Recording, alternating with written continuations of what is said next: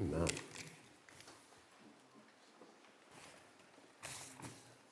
T.D. Jakes said that people don't come to follow you, they come to follow Jesus, and they get stuck with you. So I'm sorry if you came here today to hear Pastor Chris, because you're stuck with me. Pastor Chris had a rough week. He was so sick that he wasn't able to work on his message. We're thankful that he's back to his good, normal self. And he will be back here in the pulpit in 2 weeks to continue his series in the book of Luke. Next week is Youth Takeover. And you won't miss that. That is a special weekend. I'm looking forward to it. So Pastor Jeff oversees that, and the youth, they do everything. And it's awesome. So again, that's next week. So don't miss that. Well, it's a privilege. It's a privilege for me to have this opportunity to share the word with you this morning. I want you to know this is not a new message. So there you go. I don't know if I've ever done that. Done this here at FBC, but this one I did have in the file, and I preached it here, parts of it anyhow, 13 years ago. Also, the outline for this message and parts of it are taken from a book, and the book is called The Land Between, Finding God in Difficult Transitions. The author is Jeff Manion. Jeff is lead pastor of Ada Bible Church just outside of Grand Rapids, Michigan. Jeff and I went to school together. We actually graduated from the same Bible college way back in the 80s. Man, am I old. That is just scary, huh? Anyhow, so if there's a point in this message that just really resonates with you, then that's Pastor Jeff. And you can thank him. And by all means, thank God, okay? So it's about 1500 BC. God has miraculously freed his people from years of bondage, slavery, persecution. The exodus from Egypt is now behind the Israelites, and they are focused. They're focused on getting to the destination they have so longed for, the promised land. Beautiful, lush, it's fertile, it's paradise, flowing with milk and honey. They probably thought it would be, a relatively short journey. I mean, it's not that far, right? However, days turn into weeks, and weeks into months, and now years. And they realize that they're still in a hot, dry, desert wasteland. See, they find themselves stuck in the land between. So this morning, it's very possible that maybe somebody here is in a desert place. Maybe you've heard words like, sorry, but your position has been eliminated. Or maybe the words, I don't love you anymore. The tumor is malignant. As we just heard what Jeff said in the announcement today, there's been an accident. Your father and I, we're getting a divorce. Dad, I'm at the police station. See, in a sentence that lasts 5 seconds, you are thrust from normality into this brand new world that you never saw coming. Like a train that just switched tracks. Suddenly, you're in a place you never planned to be, that you never prepared yourself for. You are not where you once were, and you're not where you're going to be. So you're in that confusing zone, the land between. I want to clarify something, that just because you're in this desert time does not mean that it necessarily involved a tragedy or severe suffering. It could be that it's maybe you need to move. Maybe you're selling your home. You're dealing with a dead-end job. Maybe you need help with a estranged marriage or other relationship that isn't quite what it should be. You're facing a difficult transition. That too is a desert time. That too is being in this land between. The land between it can be really disorienting, frustrating, painful. However, it can also provide a place for God to do a profound work in your life. That's really important. It's very possible that the best version of you will emerge out of the chaos, the disappointment, and the pain you're going through. It could actually be the fertile ground that will radically reshape you, transform you. Or it could set you on a course for spiritual decline where you will wander aimlessly and eventually you'll die in a desert wasteland. That's reality.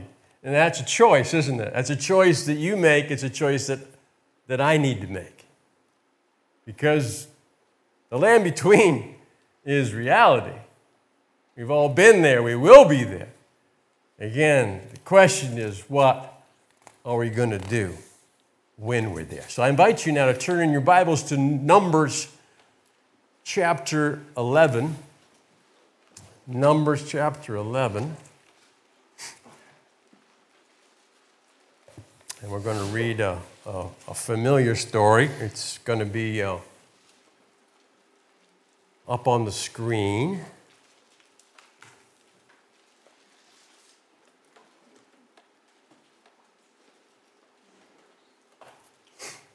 And we'll begin with the verses 4 through 13.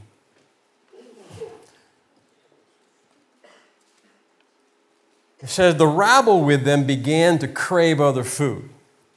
And again, the Israelites started wailing and said, if only we had meat to eat.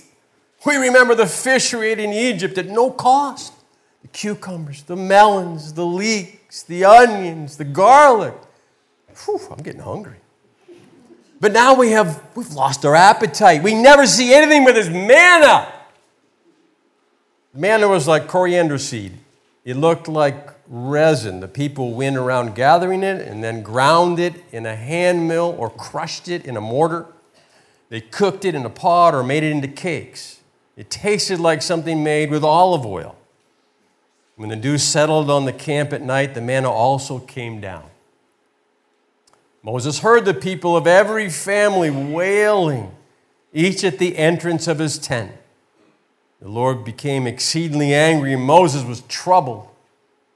He asked the Lord, why have you brought this trouble on your servant?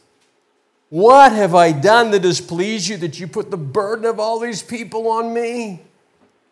Did I conceive all these people? Did I give them birth? Why do you tell me to carry them in my arms and nurse carries an infant to the land that you promised on oath to their forefathers?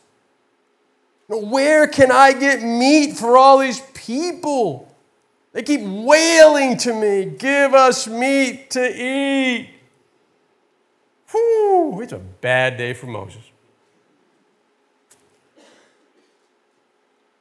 The land between is fertile ground for complaining. There's a lot of wailing going on. Wow, wow, wow. Can you hear it?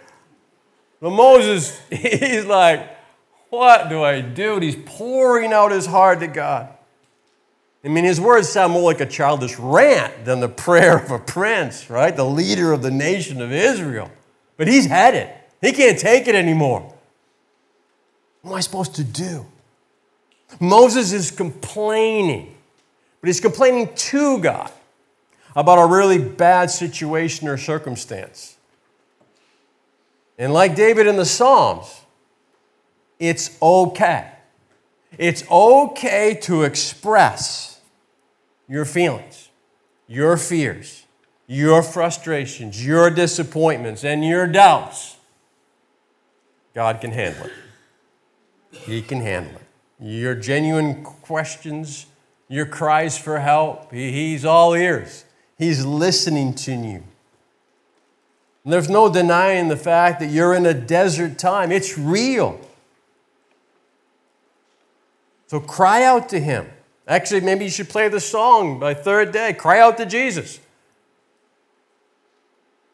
God hears you. It doesn't offend Him.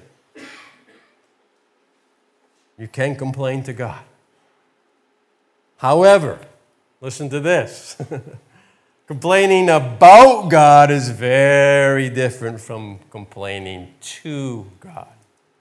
There's a distinction there, an important one. Verse 11. He asked the Lord, "Why have you brought this trouble on your servant? What have I done to displease you that you put the burden of all these people on me?" And again, I don't know how he said it. I don't know Moses' heart. But be very careful. Because when you start complaining about God, He becomes the target. We blame Him for the trial. We are consumed by resentful and embittered spirit toward our Heavenly Father. We sound like Adam in the garden, right? This woman you gave me. Now, she's the one that gave me fruit from the tree. Really not. It's her fault, but ultimately, Lord, you mean you gave her to me, right? You messed up. In verse 4, it talks about this rabble. Rabble with them began to crave other food. The rabble are non-Israelites. They're a mixed group of people that they got to get in on the caravan. They escaped Egypt with the Israelites.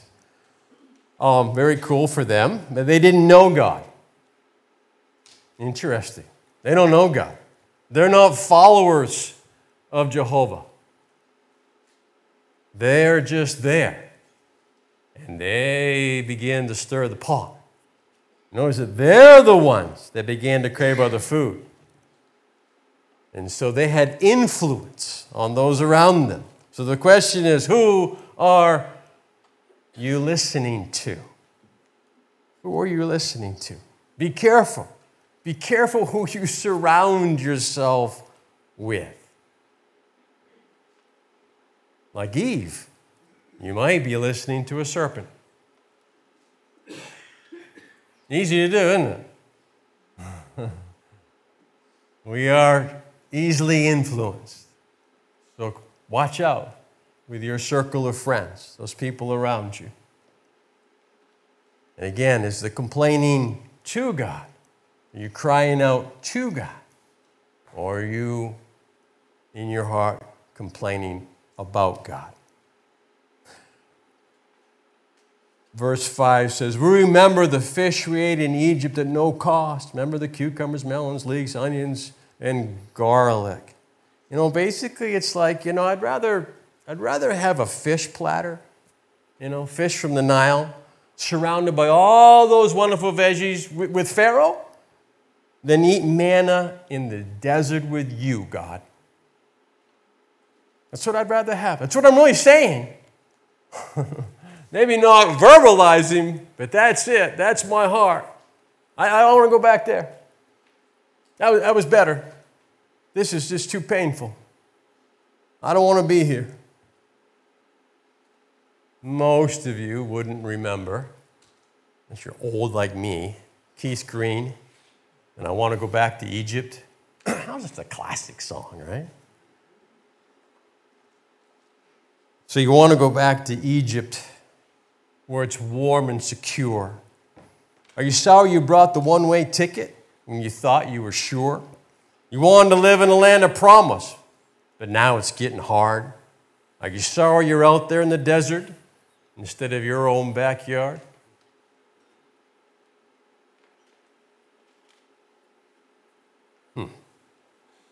What do you think?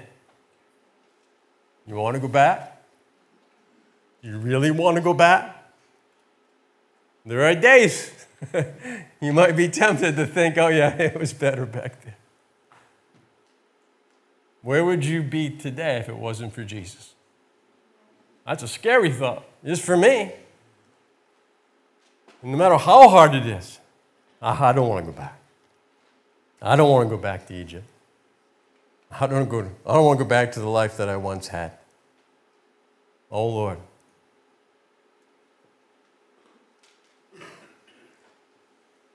Verse 14.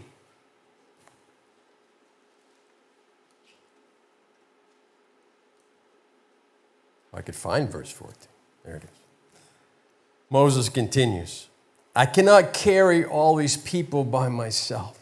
The burden is too heavy for me. You know, if this is how you're going to treat me, just go ahead and kill me right now. Just go ahead and kill me right now if I found favor in your eyes. Do not let me face my own ruin. I mean, I can't carry it anymore. I can't do it. Basically, Moses is having an emotional breakdown right here. He's totally lost it. Well, just kill me. Just take me home right now. I just can't stand it anymore. He says, I can't do it alone. And then there's that voice. Just stop for a minute, Moses. There's a voice that says, you don't have to. You don't have to. You don't have to do it alone. So the land between is fertile ground for complaining. The land between is also fertile ground for God's provision.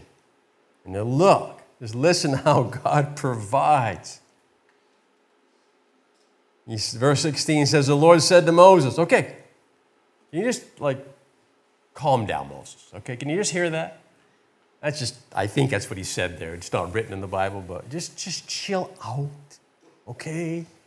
I know it's bad, but just bring me 70 of Israel's elders who are known to you as leaders and officials among the people.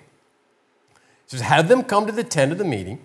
They may stand there with you. I will come down and speak with you there.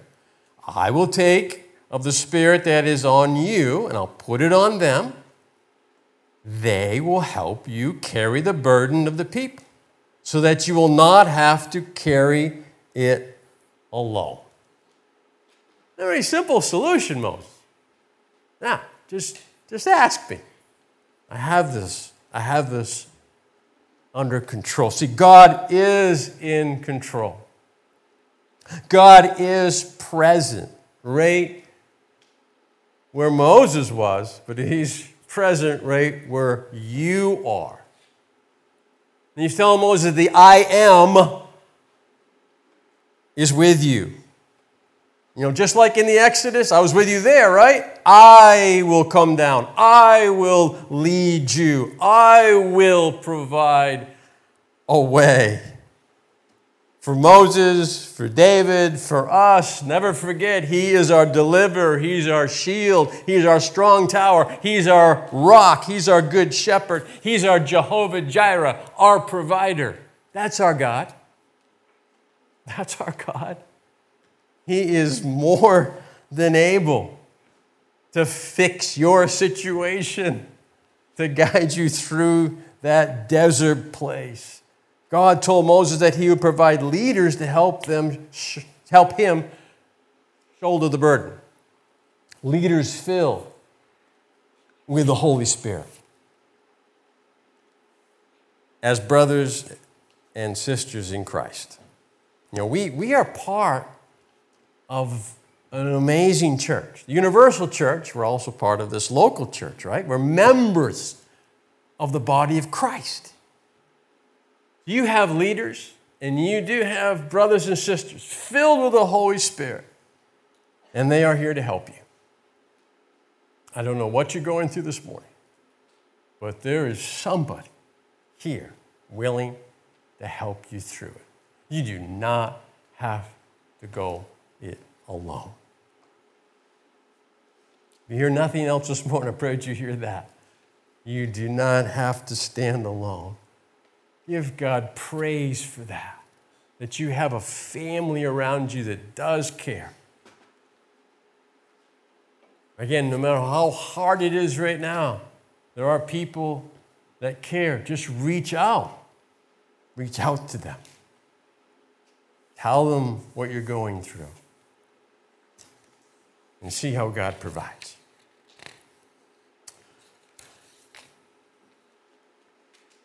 The land between is also fertile ground for God's discipline.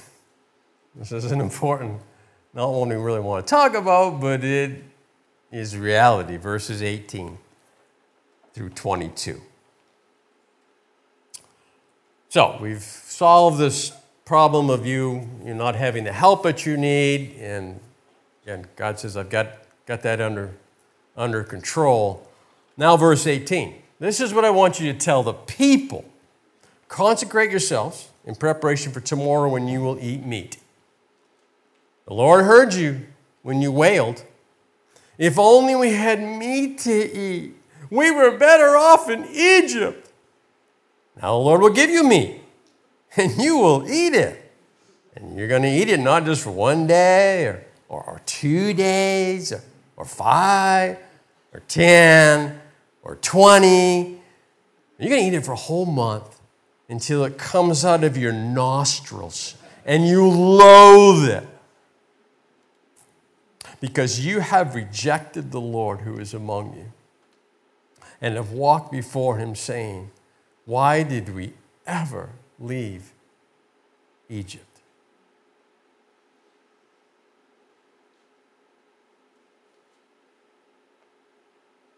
I'll just continue through verse 22. But Moses said, here am I among 600,000 men on foot, and you say I will give you meat to eat for a whole month? Would they have enough if flocks and herds were slaughtered for them? Would they have enough if all the fish in the sea were caught for them? Be careful what you ask for. Be careful what you ask for. You might actually get it. Instead of this manna, that's probably like olive oil pastries. It's kind of like Italian bread, right? So if you don't want that, I'm going to give you quail burgers. There's actually I think it's over in verse 31. He talks about the Lord, brought the quail in from the sea. And so they had all they wanted to eat for a whole month. And then they could wail about quail, right? You see, it's a heart problem, isn't it? It's a heart problem. It's not about manna. It's not about desert. It's not about their diet. He says right here, why? Why is the discipline coming on them? Because in verse 20 it says, because you have rejected the Lord who is among you. That's it. I have to remember that in my complaining, my grumbling, my moaning. It's not about the situation. It's not about the other people, the circumstances. It's about God. Ultimately, I am complaining about Him. You're not good enough, God. You're really not. You're not faithful enough. You're not loving enough. Otherwise, this wouldn't happen to me. Wow, that's a scary verse. To think you rejected God. He didn't talk about manna and quail. I provided for you for everything to get you out of Egypt and get you are today. And yet, you forgot me. You rejected me. God disciplines His children. He does. And we know that, and again, we don't like discipline, but if he loves you, He loves me. He loves us enough to correct us, and He'll do that. Proverbs 3. A couple verses here. Proverbs 3:11. My son, do not despise the Lord's discipline, and don't resent his rebuke, because the Lord disciplines those he loves. As a father, the son he delights in. Isn't that beautiful? Those he loves, like a son, he delights in you. Therefore, he has to correct you. He has to discipline you, bring your heart back to where it should be. Another familiar passage is in Hebrews. Hebrews chapter 12. Hebrews 12, verse 10 says this, Our fathers disciplined us for a little while as they thought best, but God disciplines us for our good, that we might share in his holiness.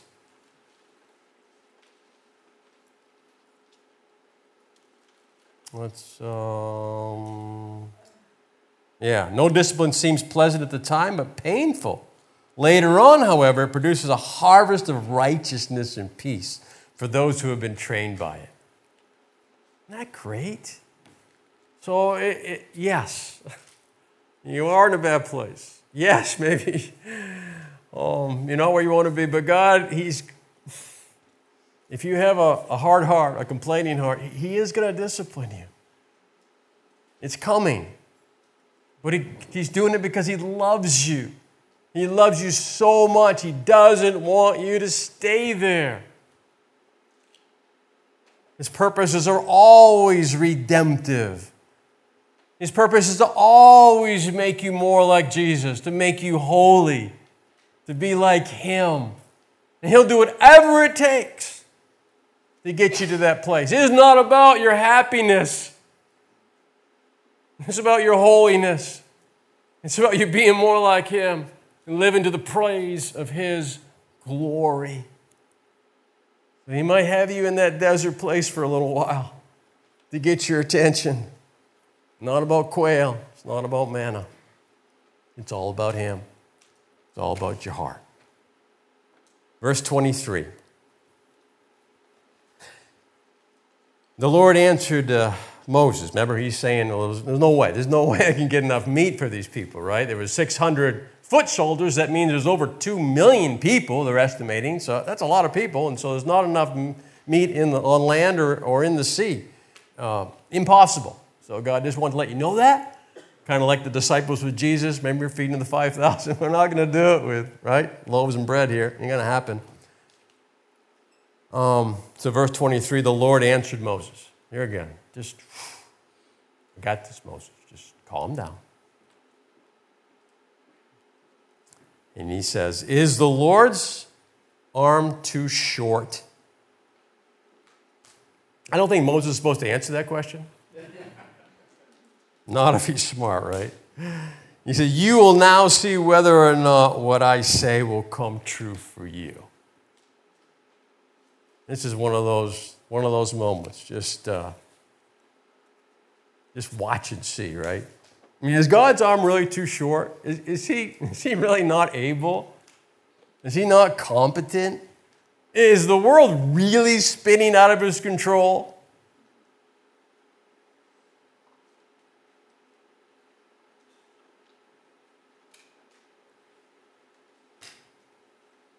We need to allow God the potter to mold us. Allow him to do that. Because, see, the alternative is it's not pretty. It's not pretty what he might have to do.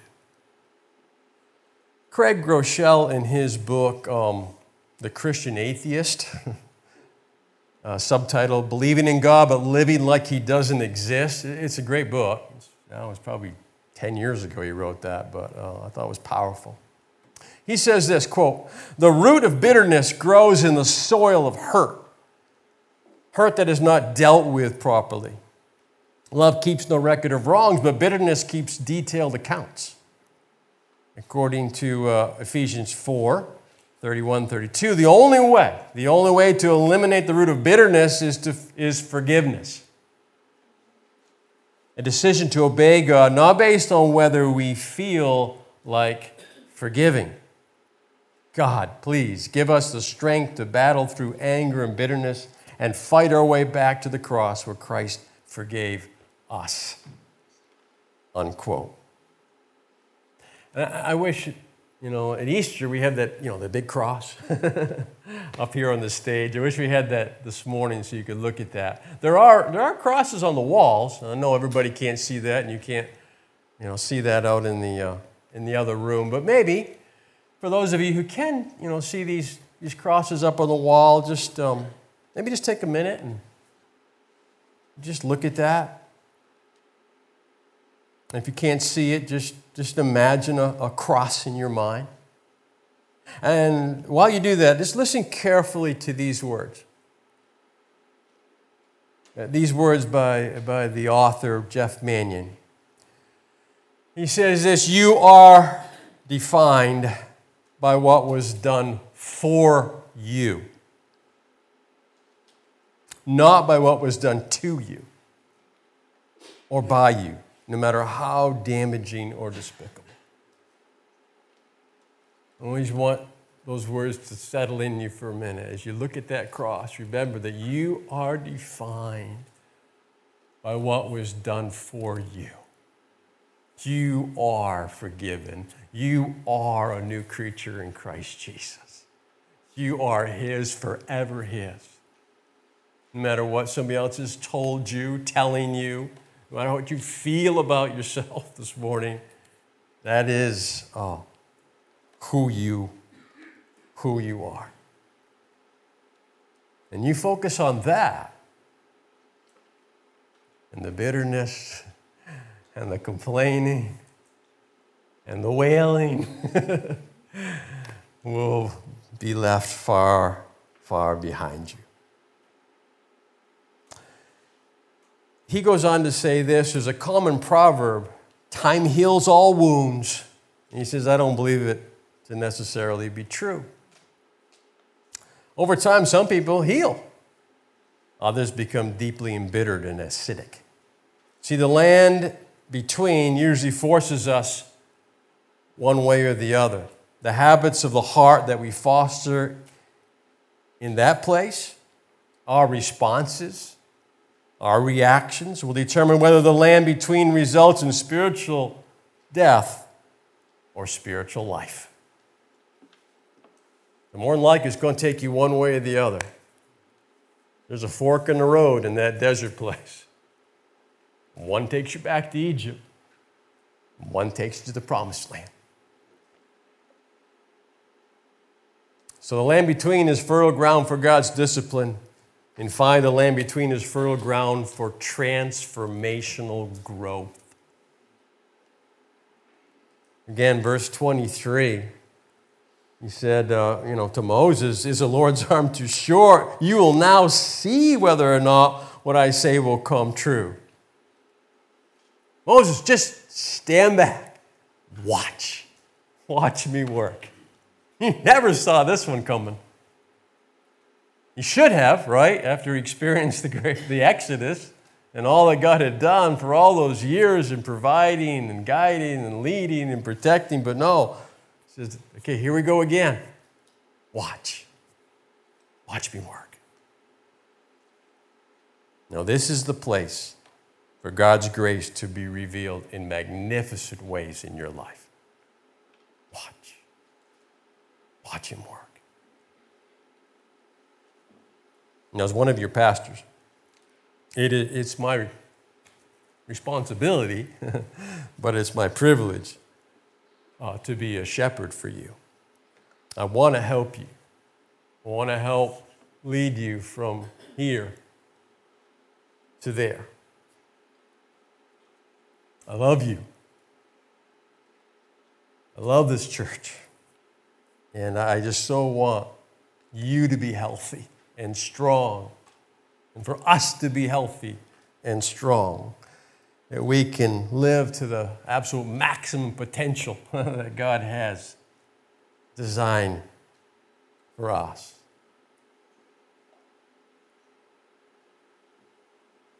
in the land between, remember, nothing is wasted. Nothing's wasted. Jesus, again, he desires to redeem all things. So I want to encourage you this morning. Just ask God. Ask God to use this troubling season in your life to forge something that is good, something that is beautiful, resilient, and lasting. Don't look for the escape. Look to be changed. We hate pain. I hate pain. But Lord, take the pain, take the dry times, take the desert times, Lord, and change me. I don't want to just be done with it. I want to come out different on the other side. And be patient. Be patient with yourself, right? He's not done with you yet. You're not home yet. It's a process. It's a journey, right? Philippians 1:6. Being confident of this, that he who began a good work in you will carry it on to completion until the day of Christ Jesus. Do you believe that? He's got a plan. He had one for Moses and the Israelites. He was going to get into the promised land, whether they believed it or not. With all the grumbling and the complaining, the lack of faith, he was still carrying out his providential plan in their lives. And he is in your life and my life. Just to trust him. Trust him. He's not done with you yet or me yet. Yeah. He will carry it to completion. He'll keep working on us until the day that we're home with Jesus. And Psalm 23 says that, we might have to walk through the valley of the shadow of death. I don't want to go through that valley. That's a dark valley. But when we go through that valley, remember that surely goodness and love will follow you all the days of your life. Isn't that beautiful? The valley of death, they come. Those dry places, they come. Those desert places, they're real. But again, you're on a journey, and he's walking with you. You're not home yet. The Spirit shepherds us. But he might not take us on the most direct route, the most scenic, or the most familiar. But he always, in the end, he leads us home. Don't ever forget that. He always leads us home through the land between to the promised land.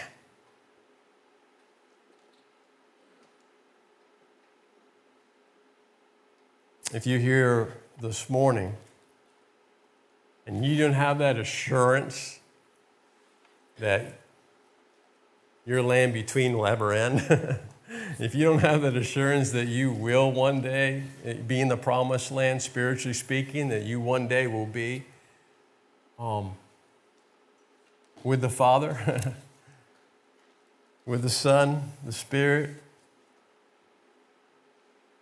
then I just encourage you today, on this Memorial Day weekend, that you give your life to the Lord Jesus Christ. If you have any questions about that, what that means, how to do that, please talk to me afterwards. Most important decision you'll ever make in your entire life. To know him. Because he knows you. And he loves you. And he wants a relationship with you. Please join me in prayer. Lord, thank you and praise you. I'm reminded of in Psalm 42, as the deer pants for streams of water, so my soul pants for you, O God. And so, Lord, I pray that this morning, that anybody here in a dry and weary land, that we would pant, we would thirst after you, Lord Jesus. You are the living water, and only you can satisfy. We look to so many places and people to satisfy the longings of our heart. Lord, I pray that we would come to that place to realize they can only be met in you. That living water, God. Please, have mercy. May we just find you again and bask in your amazing grace and love. And as you bring us out of the desert place, may we just come out transformed, new people, eyes fixed on you, giving you all the praise and the glory for which you deserve. Because that's why we're here today. And we thank you and praise you for it all in Jesus' matchless name. Amen. Amen.